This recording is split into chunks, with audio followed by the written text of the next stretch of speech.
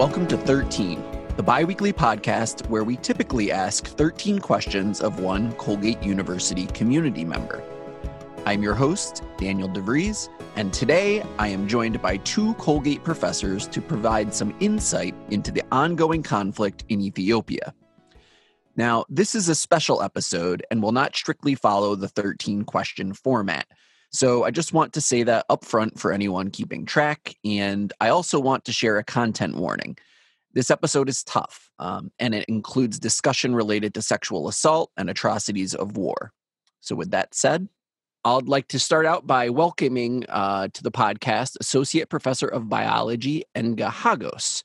He has graciously offered to share his very personal experiences in the region in which he grew up, the Tigray region of Ethiopia, and where a number of his family still reside to this day. Professor Hagos earned his bachelor's degree at the University of Illinois, his master's at Northeastern Illinois University, his PhD at the University of Georgia, and he conducted his postdoctoral studies at Emory University. Professor Hagos is a renowned researcher in the realm of cancer, specifically cancer research at the cellular level, and his most recent research collaboration with 10 Colgate student co-authors was published in the European Journal of Cell Biology in 2019. I'll also want to welcome back to the podcast Associate Professor of Peace and Conflict Studies and the Director of the Women's Studies program at Colgate, Susan Thompson. Professor Thompson will be providing some of the historical background and current geopolitical context to the ongoing situation in the Tigray region of Ethiopia.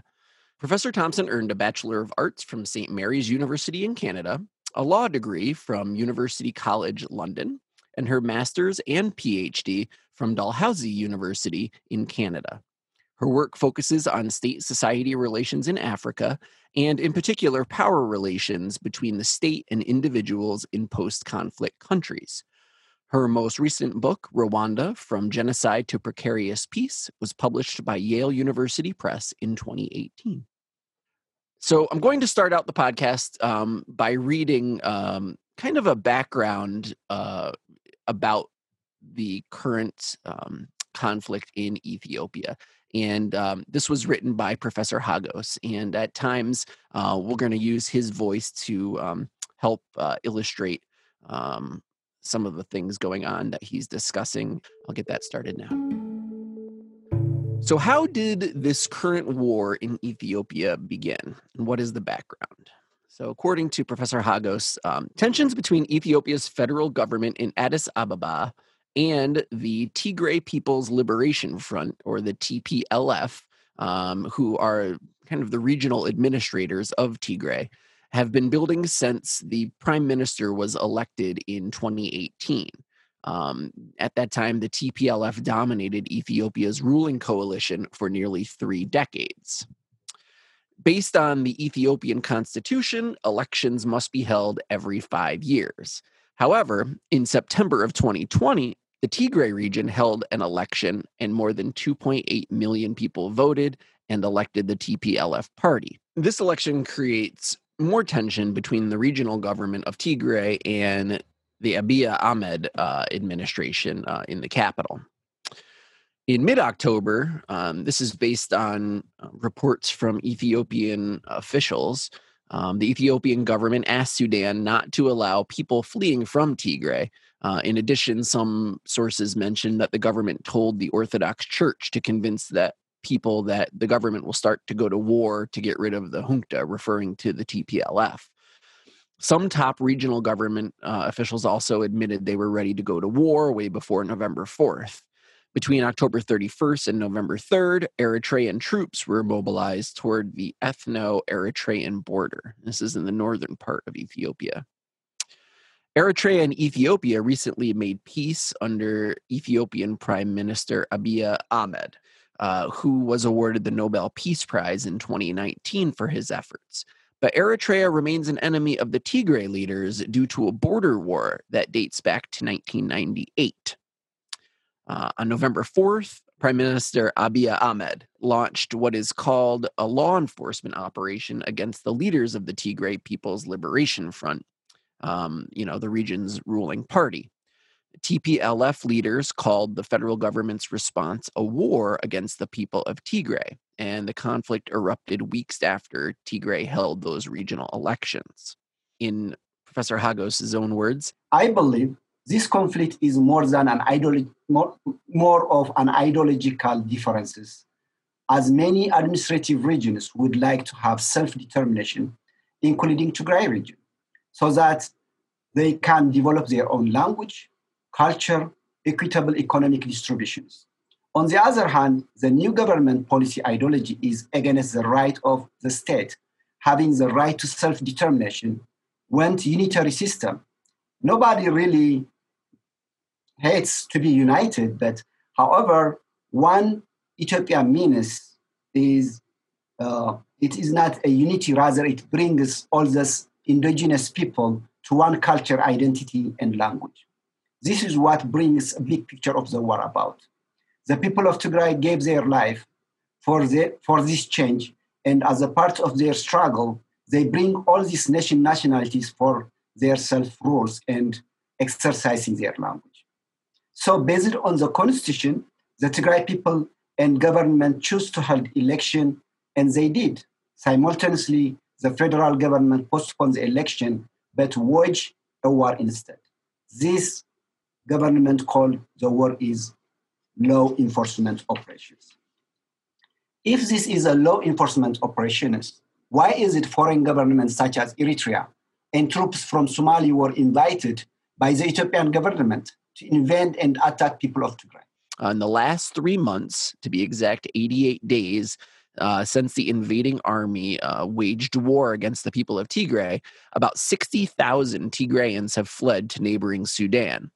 Over 1,000 women of those refugees were pregnant, and more than 80 have had birth in the forest or outside of healthcare facilities. And there are reports of death due to childbirth complications. About 2.2 million have been internally displaced, and thousands have been massacred through a combination of airstrikes, artillery fire, attacks by armed militias, and door-to-door assassinations. Reports from the ground and by international news agencies and humanitarian organizations indicate that the attacks are being perpetrated by regional militias from the south, the Eritrean troops from the north, and the Ethiopian defense forces elsewhere in the region. To add to this, the UN reported that many Eritrean refugees who are caught in the middle of the war are being subjected to forced repatriation and some immediate execution by the repressive Eritrean government. In addition to waging an active war since November 4th, 2020, the Ethiopian government has negatively affected the livelihoods of 8 million Tigrayan civilians through the blockage of electricity, internet, banking, telecommunications, humanitarian aid, and even access to clean water. The inability to access the basic supplies necessary and the isolation of Tigray from the rest of the world is having a devastating effect on the region and ultimately leading to the starvation of Tigrayans, including thousands of refugees. Humanitarian assistance is basically shut out at the moment. Professor Hagos says this is deliberately to starve the people of Tigray. People who need life-saving medication are dying from preventable diseases. Pregnant women are dying with their children because doctors could not deliver the babies by C-section, and there's no painkiller medications. And often there is death due to bleeding after birth. Can you imagine that you have money in the bank and you are not able to feed your family? Right now in Tigray, you could be a millionaire and still die of starvation because banks have been closed for almost 3 months. People are starved because they have burned all their fields. They looted their food, every object they had, their household. They killed their livestock, such as cows, goats, and sheep, that bears milk for their children. They killed many young boys who helped the elders. They froze their hard currencies, saving in the bank by confiscated their account. This is a war to use food starvation and obstructions of aid to kill people that is going on for almost 3 months. The systemic denial of basic necessity, such as food, water, shelter, and violations of human rights. People are dying because of starvation. Humanitarian aids are not reaching to Tigray. And more recently, an article in The Economist states that Ethiopia's government appears to be widening hunger as a weapon, as the Tigray region is, quote, being starved into submission.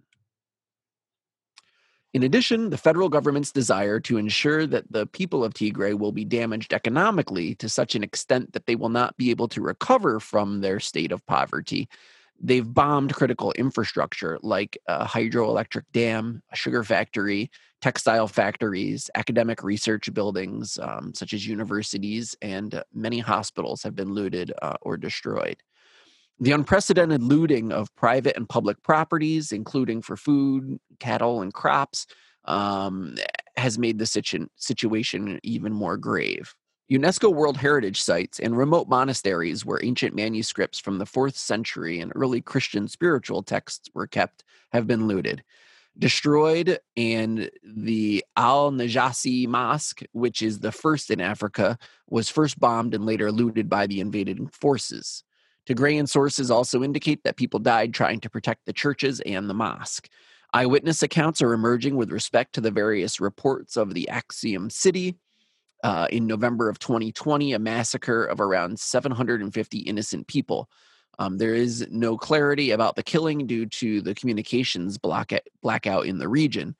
This is not just reinforcement in law, reinforcing a law and order in the region, rather deliberately attempts by the Ethiopian and Eritrean government to wipe out the Tigray culture and history. Furthermore, the multi-pronged attack on the physical, social, economic, and psychological safety and well-being of Tigrayans.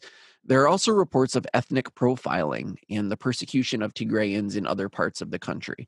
For example, the UN reported federal police being given the order to identify all Tigrayans working in government agencies and NGOs. Additionally, the African Union security head was fired because of his Tigrayan origin, and more than 200 Tigrayan peacekeepers were disarmed in Somalia merely because they belonged to the ethnic Tigray. Since the start of the war against Tigray, more than 60,000 Tigrayan members of the Ethiopian Defense Force, police force, federal government employees, and civilians are said to be detained in inaccessible rural concentration camps.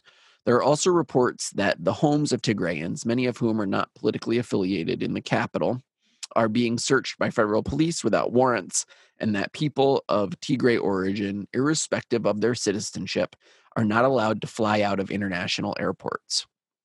Banks in Tigray have been closed and accounts have been frozen, and any account that opened in the Tigray region is not functional anywhere in the country. This is ethnic cleansing. This is not law enforcement. Sexual violence is also widespread. A United Nations special report on the situation includes a high number of alleged rapes throughout the region. The report states that there are also disturbing reports of individuals allegedly forced to rape members of their own family under threats of imminent violence. Can you imagine that they force you to have sex with your mother? They force you to have sex with your sister? Some women have also reportedly been forced by military elements to have sex in exchange for basic commodities, while medical centers have indicated an increase in the demand for emergency contraception and testing for sexually transmitted infections. What is happening in Tigray is appalling. This is the most recent acting of ethnic violence against Tigrayan people, and the victim, and as a victim of myself, losing loved ones due to unjust war. 2 of my cousins and many childhood friends were killed on the street and on their home. This is all unarmed civilians. I am hopeless, as I am not sure if my parents are taking their medication or having the basic necessity. My dad is 92 and depend on insulin injection, and my mom is also taking blood pressure medication, and my brother is mentally ill. I'm not sure that they are getting their medication, and I'm not sure if I'm going to see them again. This is not the first time happening to my ethnic group. The same act takes place in the 1970s and 80s. That's why the reason I feel my country in 1990, due to ethnic cleansing against Tigray people, forced me to flee to Kenya. I lived in Kenya refugee camp for almost 18 months until a relative living in Washington, D.C. agreed to sponsor me to come to the U.S. Why is this happening over and over again? It's very painful. This needs to stop. The international community needs to act. In 1980, drought, conflict, and government denial contributes to the famine in Tigray, killing over 1 million people. History is repeating itself under the current government of Ethiopia, who orchestrated Tigray genocide. We cannot this let happen in 2021. The US must help us to take action in timely and decisive manner for pressuring the government of Ethiopia to stop the war against Tigray, allow humanitarian assistance immediately, allow Tigray to be connected with the rest of the world, reopen bank, telecommunication, the internet, electricity, evacuate all invaders force from Tigray. Sexual violence and mass shooting must stop. Allow journalists and international observers media to investigate what is happening inside Tigray. Thank you, Professor Hagos. That was very powerful. And I would just thank you for sharing that with us. I think best thing to do here is I want to just kind of dissect some of the elements of the things you're talking about, and hopefully bring a little deeper understanding about what's going on there for people who might not be familiar with the area, and in particular this conflict. I was wondering if you and Professor Thompson could just talk a little bit about the Tigray region in Ethiopia, its borders geographically and politically, and maybe just a little history of that area. So Tigray is located in the north part of Ethiopia, and it has a border with Eritrea in the north, and then Sudan in the west. Basically, that's the two countries are neighboring of Tigray. And historically, probably, Susan probably going to talk more about the Italian, but historically, there are a lot of invaders. They come, history, Egyptians or Italians. So all of sorts of wars are happening in that region. And then the region is, geographically, it's a very mountain area. So usually it's against, the invaders, because Italian, when it comes to Ethiopia, so heavily war were happening in that. And I think it was defeated. They couldn't decolonize Ethiopia because of the geographical location of Tigray. In terms of population, I think there are about 8 million population. The language is mainly Tigrinya, Tigray, and then there are a couple of other languages in Tigray. There is an Orthodox religion. Christianity is heavily in Tigray. As you can imagine, Tigray is actually exercising religion starting 4th century. There are a lot of monasteries, a lot of also there are a big amount of Muslims also. And then in the 7th century, actually, when Muslims are persecuted from the Middle East, they came to Ethiopia, and then they got a refugee there. So that mosque they bombed and they really destroyed and looted by the Eritrea army is ancient mosque, which is the first mosque in Africa. Susan, do you want to add to some of the history there?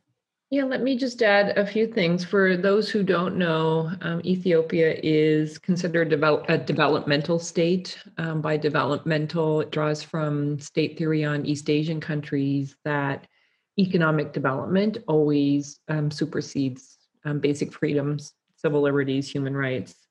So you see this in so-called new or post-colonial states. Ethiopia is one of Africa's biggest states.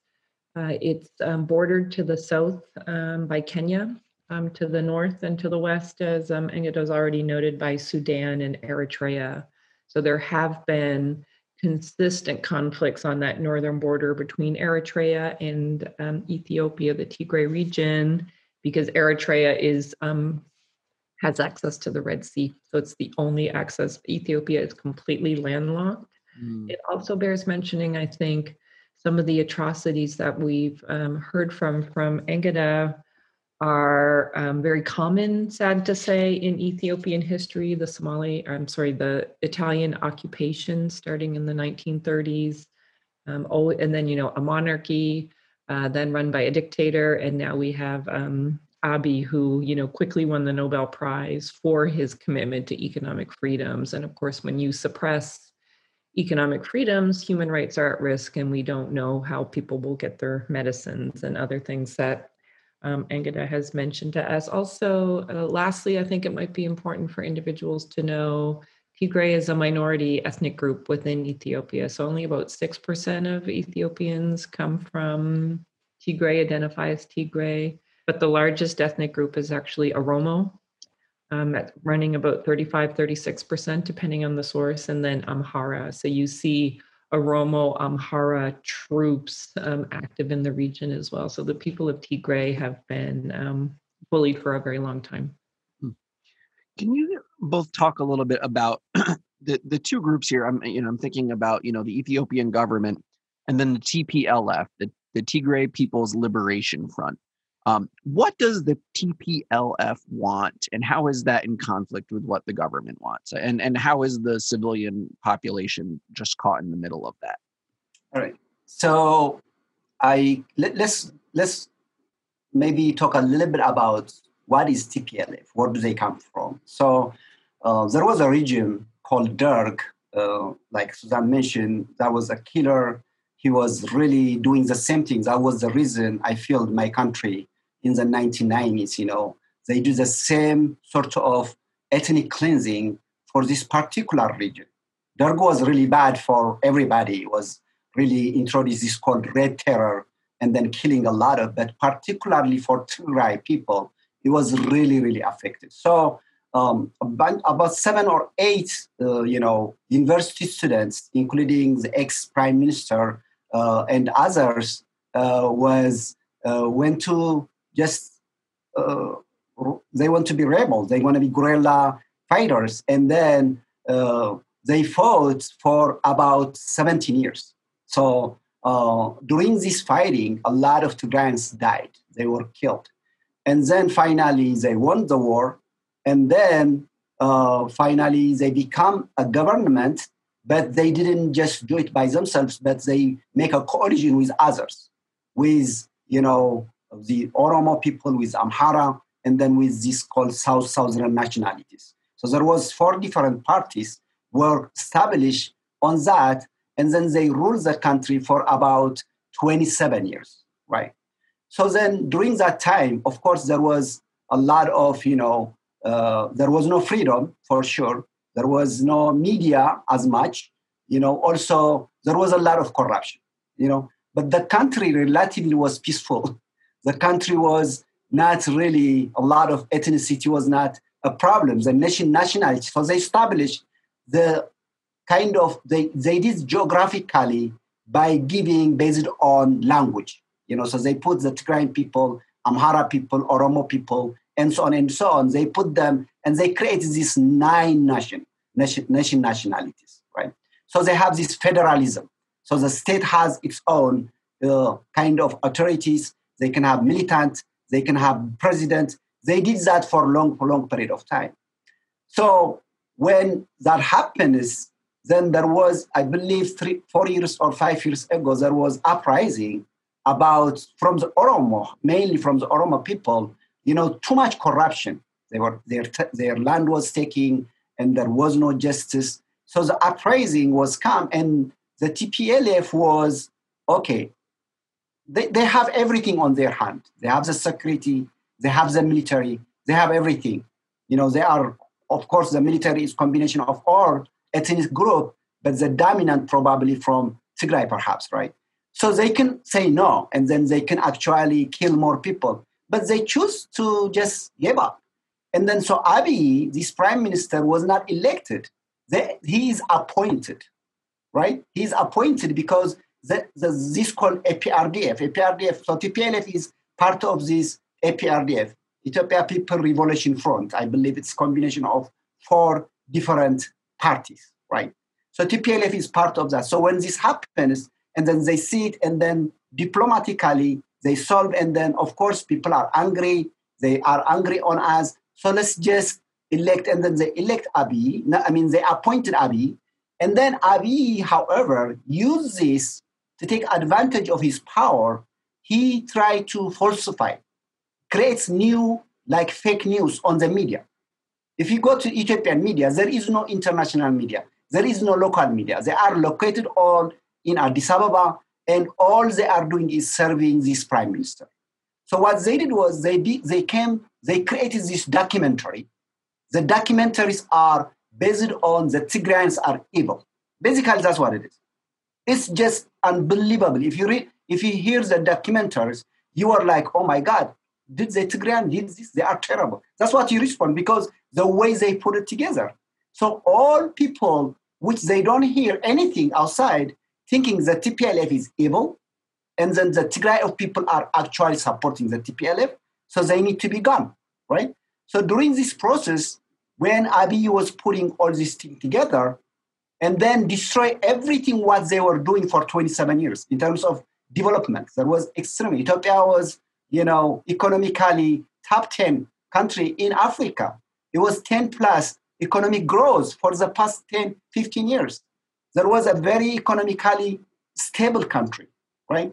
There was always famine in Ethiopia. There was a history it never seen in the past 30 years. So that something was working, economically peaceful was working, but also there was a problem of, human rights violation and then corruption, So the Tigrayans realized this, the TPLF realized this, and they were like, okay, let's just leave this. And then he asked them, to add that, he created this called Prosperity Party.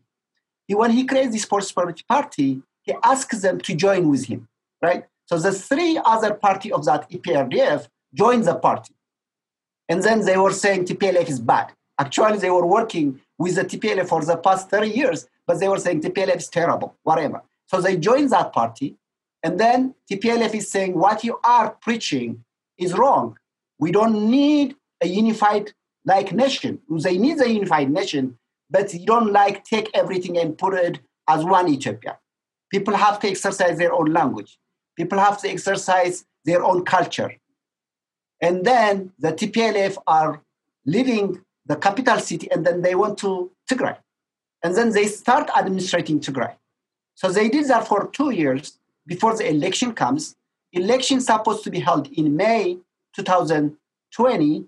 And then the Abiy administrator says, no, COVID is here. We are not going to do that. But that's not COVID is not the case, because if COVID was the case, you would not wage a war. Actually, COVID is extremely high right now in Ethiopia.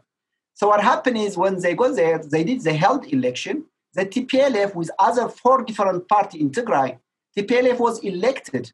2.8 million people elected them to be the representative of Tigray region. Then this is the tension.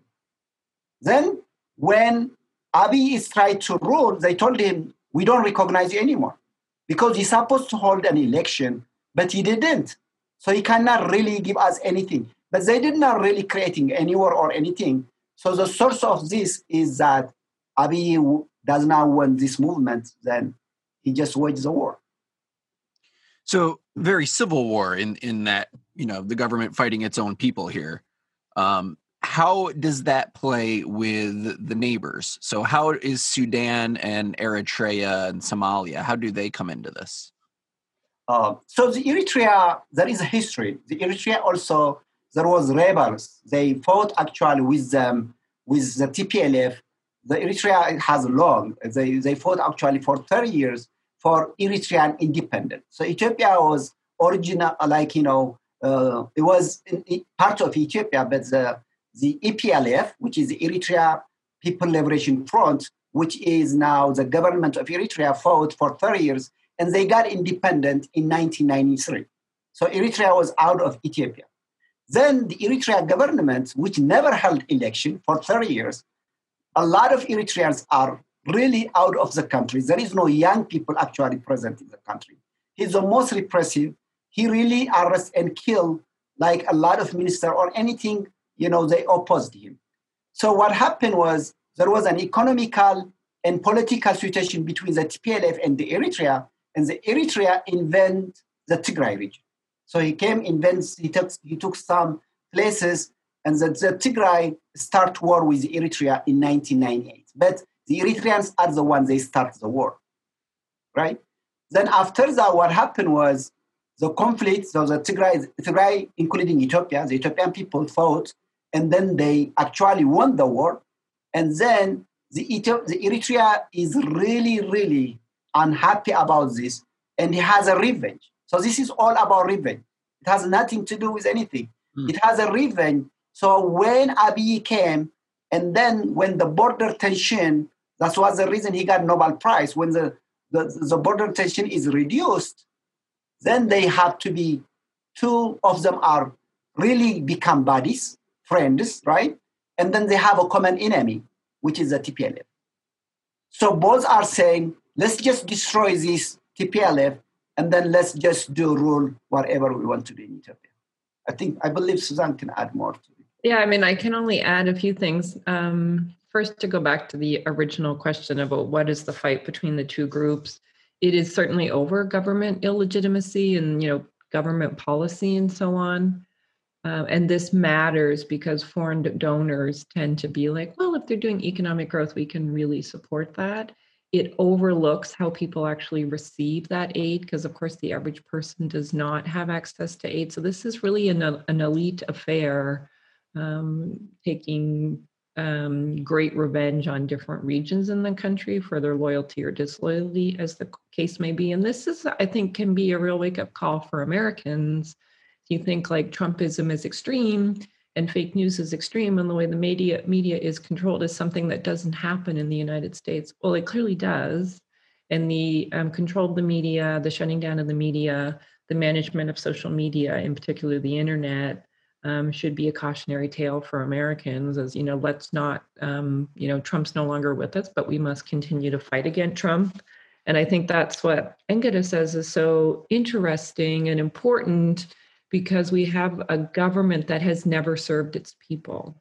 It's a government that maintains a war footing, whether it's a monarch, Haile Selassie, whether it's, Abiy Ahmed or any of the others since the 1930s, when the Italian occupation ended at the end, just at the beginning of World War II.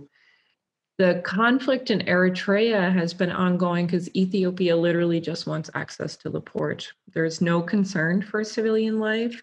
These are conflicts that are highly managed with a war footing. Ethiopia is one of the most militarized societies. And by militarization, it's a very simple understanding. It's a country that is ready to go to war. They invest a lot of their budget in war. The US is also equally militarized. And I think to circle back and bring these two threads together, Abiy actually wanted to propose a prosperity party. So an economic prosperity party that tracks almost onto Trump's idea of a patriot party. So are you for prosperity or are you against prosperity? So it creates classes of citizens that are layered onto ethnic meanings and to religious meanings and to linguistic meanings. Because if you're not a good citizen, if you're against prosperity, then you are automatically tagged as an enemy. And then they use this disloyalty to explain away access to medical care, access to education, access to any, right to pray, right to speak your language, right to practice your culture, right to travel, right to multiple media sources, and so on. Can you talk a little bit about the media and communication shutdown in the country now? Engeda, I understand you haven't spoken with your family in some time, right? Yes. No email, no phones, nothing. So there was no email. There is no internet access. So my family are spread throughout Tigray. So I have my sibling, like brothers, sisters in the capital city. And then I have my parent, which is an hour away from that. And then I have many, many cousins, uncles, and aunts throughout. So I haven't heard anything for 2 months. So I didn't know whether my family were alive or dead. Every night I cried. Every night I couldn't sleep, So then finally there was a pressure from the international community, especially from European. They suspend a lot of aid to Abiy Ahmed, which is the right thing to do. I hope the US will follow that. Is then he connected the capital city, which is the capital city of Tigray, which is Mekelle. Then when he connected, because for 2 months we don't really know who is alive, who is dead. They deliberately, once the war started, they deliberately turned off the electricity. Can you imagine? How do you going to cook food even? How do you even going to do anything? There is nothing to do, right? But also they blocked out all the cell phones and then internet services. So this is deliberately, because if those are off, then people cannot take pictures. They cannot communicate outside Ethiopia. But on the meantime, for 2 months, in the other side of the Ethiopian, the government is making propaganda. How the Tigrayans are bad, how the TPLF is bad, how they are going to capture them already. The prime minister, for God's sake, get out on parliament and say, we didn't kill a single person. That's what he said. In a war, he denied, he didn't. He said that the one fled to Sudan, there was no women and children. That's what he said. Mm-hmm. Based on this Prosper Party, his party is based on lie and fake news. All that's what they do. So the other side of the Ethiopians they don't. So to get to your question, I didn't know. Then finally he opened the phone service in Mekelle. Then when we opened, we tried. Finally, I connect with my brother. And then I asked him, what about my parent? He said, I don't know. Because my parent which is called Wukro, they bombed it for 5 days without stop. There is no stop. So finally, I connected after like 75 days. I connected with my mom last week. And she told me, there was a lot in their backyard, there was a lot of bombs, a lot of stuff coming. These are like old people. And all the people living in Wukro, they are out. They are out to the forest. So my parents, 92 and 80, they don't have any help. They don't have anything. They were there for just alone for like 5-6 days. Who going to give them medication? Because my sister-in-law is the one, she used it to inject my dad. So it was a lot of suffering, a lot of crying. So then he connects. So then in the West, now there is no electricity, there is nothing, there is no phone service. I don't know what my uncles are. I don't know what my nieces are or other relatives on that regard. I know that, since news is difficult getting out of there, I've been reading through some links and some of the things that you shared with me, Indiga. And I was reading that there was a massacre in Mai Kadre. Can you guys tell me about that? Yeah. Ethiopia has a relative difficulty, as many countries do, with the truth. It does not engage citizens at the level of family memories, community memories, regional memories. There is an imposition. So that's, I think, what Dan makes your offer to speak with us today so powerful, because we can reach such a wider audience than if we had a brown bag or something else.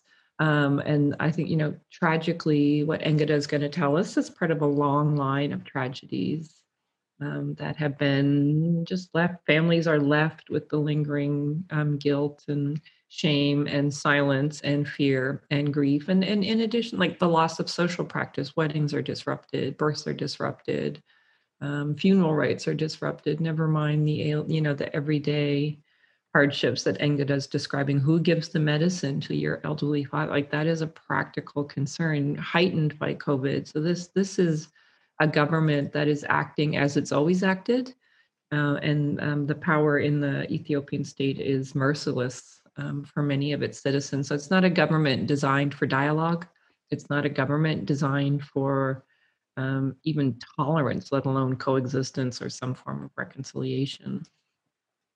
Okay, right. So the MyCadre, again, this is based on my readings, based on what I heard. The bottom line is, if the Ethiopian government is real, he should allow journalists to get in and investigate. That's the most important thing. I can say something, somebody can say something, so this is based on what the refugee, they feel to Sudan, get testimony, because no access, no journalist can get into MyCadre. The journalists they got the information from the refugees. So based on these newspapers and new media and actually UN reports, and then my own assessment from talking to Tigray people, what happened was during the war, when Abiy Ahmed did that, three things happened on that area. One, this is Western region, border to Sudan. It's Western, it's also border to the Amhara. So Amhara is a big ethnic group. The Oromo is the biggest one.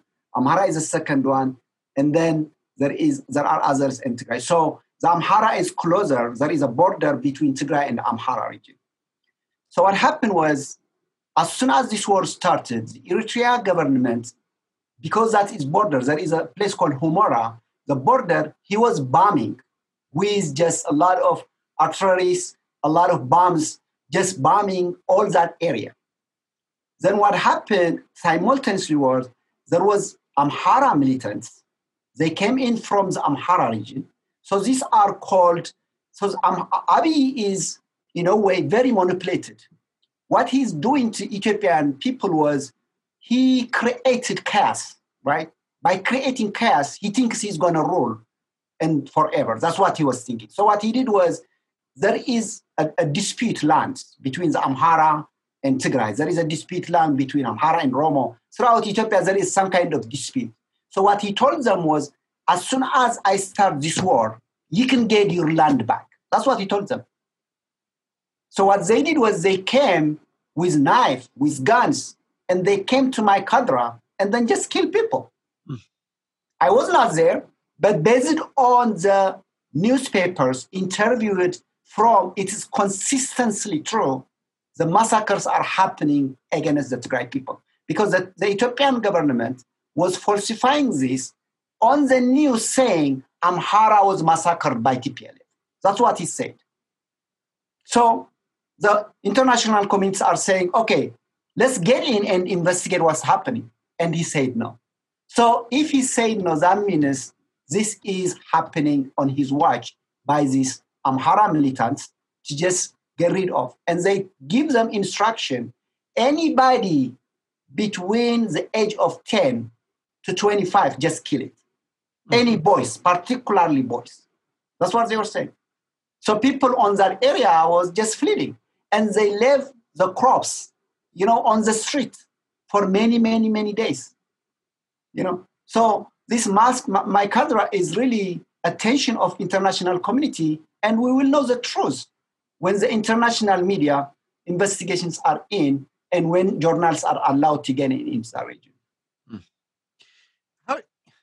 I'm really curious too how Abiy Ahmed, the Ethiopian prime minister, how did he win a Nobel Peace Prize? Now he's accused of war crimes. I mean, you can ask the same question. How did Obama win a Nobel Peace Prize?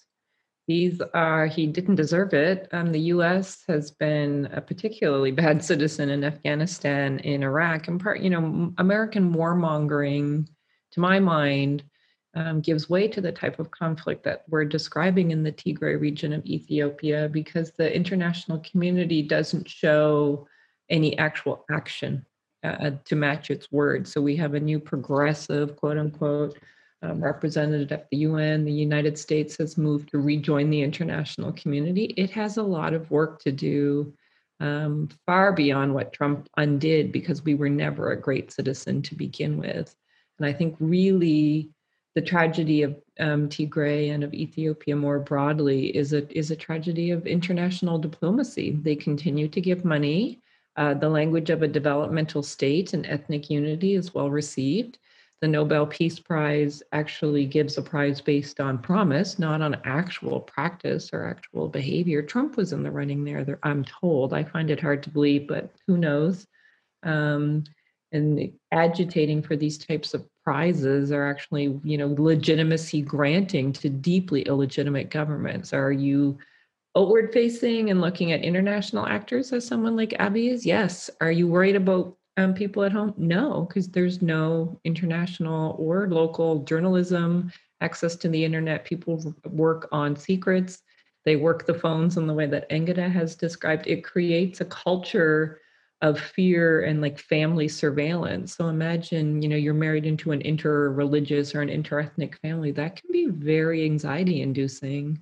And, so if anyone who says to me, oh, but Abiy won the Nobel Peace Prize, you're not really reading from Ethiopians. And I think that would be the number one thing. Anyone interested in a place other than their own, you must read and learn from local people. You can't rely on the international interpretation. Tell me about the international response in general. What is the UN doing or not doing? What has the US said about this? I'm curious as to what, other nations are how they're playing into this. Is donuts an answer? Really nothing. There's been a couple diplomatic sort of cables.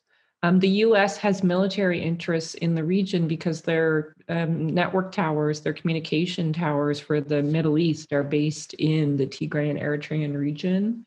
And they've only really moved to protect infrastructure. So there's been the normal condemnation of government action, but no actual sanction. And I don't know, Engada might know, I don't know how many millions of dollars the US military gives to the Ethiopian government, but I would guess it's in the hundreds of millions range. It's a lot of money.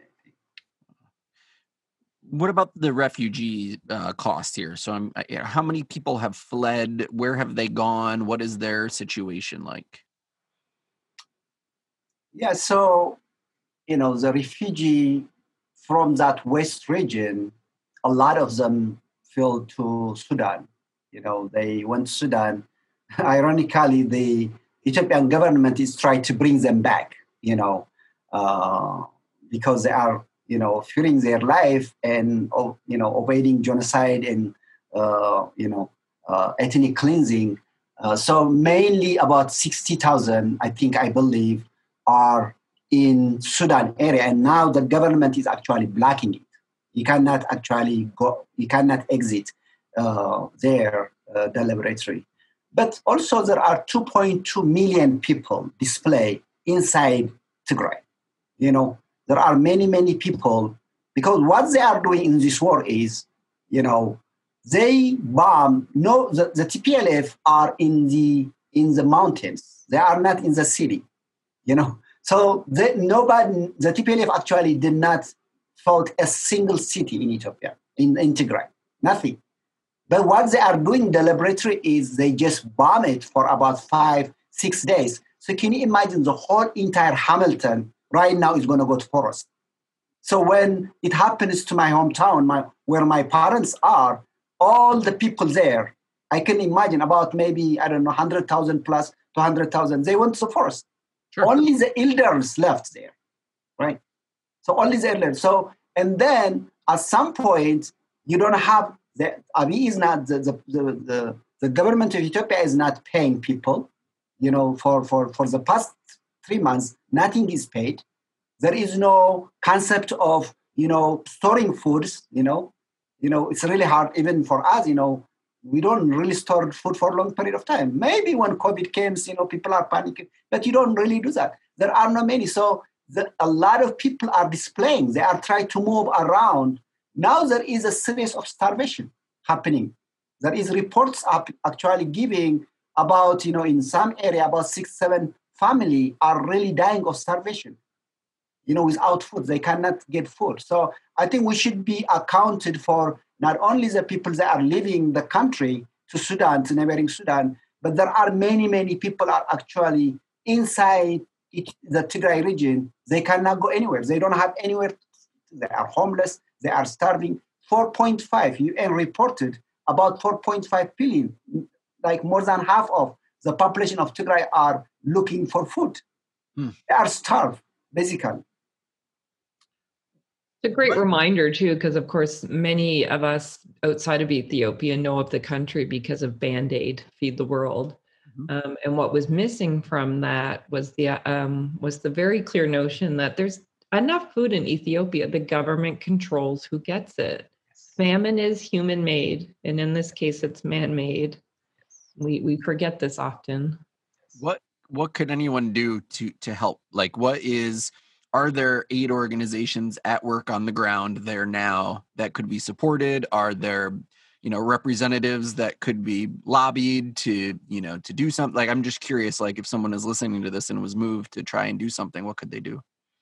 And there's a few things I can do. I can speak first before Engeda speaks of the local. Number one, contact your congressional member. There is a Congressional Committee on Human Rights for Africa. Within it is one on this conflict.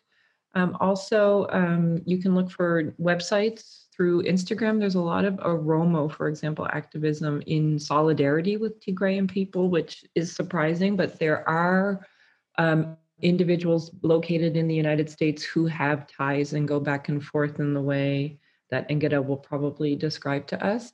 Also, support the work of organizations like Amnesty International. They do have representatives on the ground right now.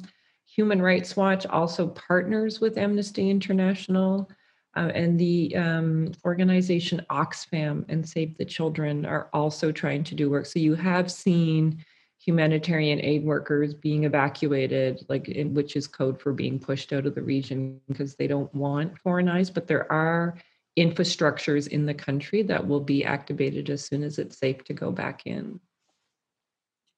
I think to add to that, the most important I find right now is to just contact, the Congress, people, Senate and House. Perhaps reach out. We are doing a lot of, tweeting to, President Biden, Vice President Harris, and others, in that really regard. So tweeting could be helpful.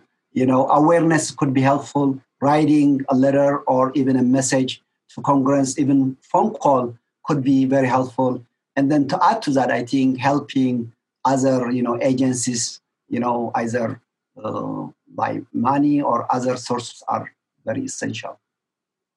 What is the end game here? Like, how does this, is there a possible way for some kind of peaceful resolution to this conflict, or does it have to end by some other means? Like, how does this come to a close? Or I guess what would be the best way for it to come to a close? This is difficult. I don't know. I mean, I think it is really sad how international communities are not acting. It is really, really, really sad.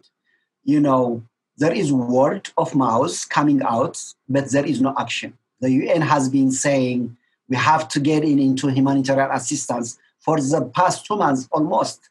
And the government is saying no. So what is next? As a nation, people are suffering. This is not to be like Rwanda. We don't want to be like Czechoslovakia. We don't want to be why is the international community always act late after everything is done? So I don't really know. The European, are taking some sort of action at least. They told him we're going to get in some humanitarian assistance. And he said no, right? He said no, Ethiopian does not need food. The Tigray that is plenty. He's lying. He's making up a lot of stuff. Like Susan said, Ethiopia, there is a lot of crops. There is a lot of food, actually. This is the same happened in during the Derg regime. Food was there, but deliberately you starve your own people. Abiy did this to Tigray people before the war started. 2 years, he blocked the road.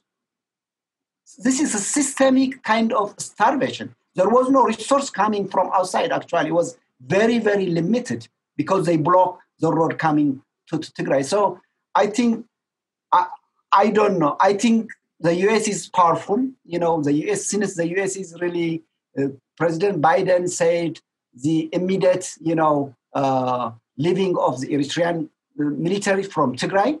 But word is not enough. I think action is necessary. I think the Eritrean military should leave immediately. I think other militant in Tigray should leave immediately. I think humanitarian assistance should get in. So between the UN, the US, and the European, I think that is what I'm thinking. Otherwise, we don't have hope at all. But what is the end? And then a lot of people will die, but the TPLF is going to keep fighting. And then I don't know what the end result is. I think for me, I agree with Engeda. The end game is that the war will fizzle. We'll have some uneasy truths. I've been reading a book that listeners might be keen on. It's called The Shadow King. It's written by Maza Mengistu, and she writes about the Italian occupation. So it's a book of historical fiction. And one of the things she says that I think is so compelling and applies here is that we need to work with Ethiopians and those from the particular regions to set up reconciliation mechanisms, like we saw in South Africa, for example. Mm-hmm. There is a historical national memory and there's a historical local and community memory that's just not being honored. And until there's a deeper understanding of that from outsiders, Ethiopia, they'll continue to use war as a way to control populations that actually aren't restive. These are military struggles. These are not, it's not a civil war in that way. The civilians are caught in the crossfire, so to speak. I think I want to close out the podcast with, it's so easy, or not easy, but when you hear about conflicts around the world and you hear about, untold numbers of people killed or, just horrible atrocities, you rarely hear like personal stories, human cost. And I thought it would be nice to end the episode maybe with Professor Hagos, if you could just talk about your family, like who are they? It would be nice for people to, put a face, to the people on the ground there. Like I'm curious about your parents and what they did, what they've done as far as, and what it was like growing up there, and how you got interested in biology. All that's very fascinating to me, and I feel like those kinds of stories get lost in a larger context. Yeah. So yeah, I think it's very. I grew up in a big family. My parents are very. My dad is a very academic driven. He is not actually was our first generation. They are not. I don't even know if my mom, finished high school. But they have this amazing sort of. My mom has a big heart. She's very caring, loving, and then my dad is like task. You have to do this. You have to do this, and school is in his big thing. So we are 10 of us. We are a big family. And then everybody in my family has some sort of degree because of, I think that contributes from engineering to kind of physicians and accountant management and biologists and so on, Mm-hmm. So I grew up in a small town, like 45 kilometers away from the capital city of Tigray.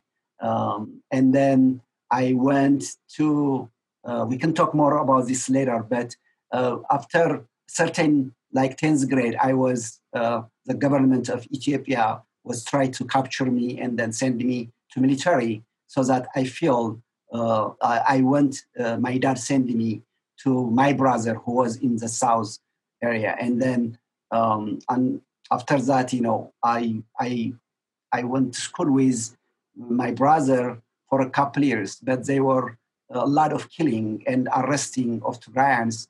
Then can you imagine, I was 17 and I left Ethiopia and flew to Kenya. And I was in the refugee camp for about, a year and a half, basically, before I came here. So when I was in high school, I was not actually a science major. I'm an accountant major. In Ethiopia. They, early on they divided it whether you are going to study social studies or natural studies. So I was a natural study focusing on accounting and bookkeeping. And then when I came here, I didn't have any paper. I couldn't join any, university, but I attend community colleges. So, and then after that, with a friend and others, they told me, like, why don't you try biology? So I have no idea what biology is. I have no idea what chemistry is. And then when I took, actually, chemistry was much easier for me. I always get a high score, but biology was always challenging. So I really want to major this. And I major, and I was so fortunate to really kind of know because my PhD is in embryology, and then my research is in cancer biology, which is really interesting types of both are affecting our cells in different ways. And then I become professor, and I'm so fortunate for that. Yeah, I mean, in 2019, you had published research with like 10 other students about your cellular cancer research. It's really amazing. Yeah. Well, thank you very much for sharing with us, and thank you, Professor Thompson. Tell your friends and family about the podcast. If you have questions listening to this episode about what's going on in the Tigray region of Ethiopia, I'd say please reach out. Email 13@colgate.edu. That's 13, the number. I'm happy to pass along those questions. And maybe we can come back and I can, help answer some of those on another episode. So I'm happy to recommend academic readings. I'm trained as a political scientist. I work on the post-colonial state. So anyone who's keen, you have the scholar and the actual individual. So we're happy to help. I think I can say that for Engana. Oh, thank you. Quick update and editorial note here. This podcast was recorded on January 29th. In the time since we have recorded, there's been a few articles on Ethiopia and the civil war there. And I just want to read a paragraph from a February 5th story by Kara Anna of the Associated Press, in which she writes, "Life for civilians in Ethiopia's embattled Tigray region has become extremely alarming as hunger grows and fighting remains an obstacle to reaching millions of people with aid," the United Nations said in a new report. And the UN Special Advisor on Genocide Prevention warned Friday that without urgent measures, the risk of atrocity crimes, quote, remains high and likely to get worse. Last week, the U.S. Secretary of State Anthony Blinken was also the latest to pressure the Ethiopian Prime Minister, urging the 2019 Nobel Peace Prize winner in a phone call to allow, quote, immediate, full, and unhindered aid access to Tigray before more people die. Thanks to all of our listeners. Until next time, keep asking questions. 13 is a production of the Colgate University Office of Communications. Audio engineering by Brian Ness. Logo art by Ketrail Pritz. Executive producer Laura Jack. And I'm your host and producer, Dan DeVries. Visit ColgateMagazine.com and ColgateResearchMagazine.com for more in-depth faculty research stories.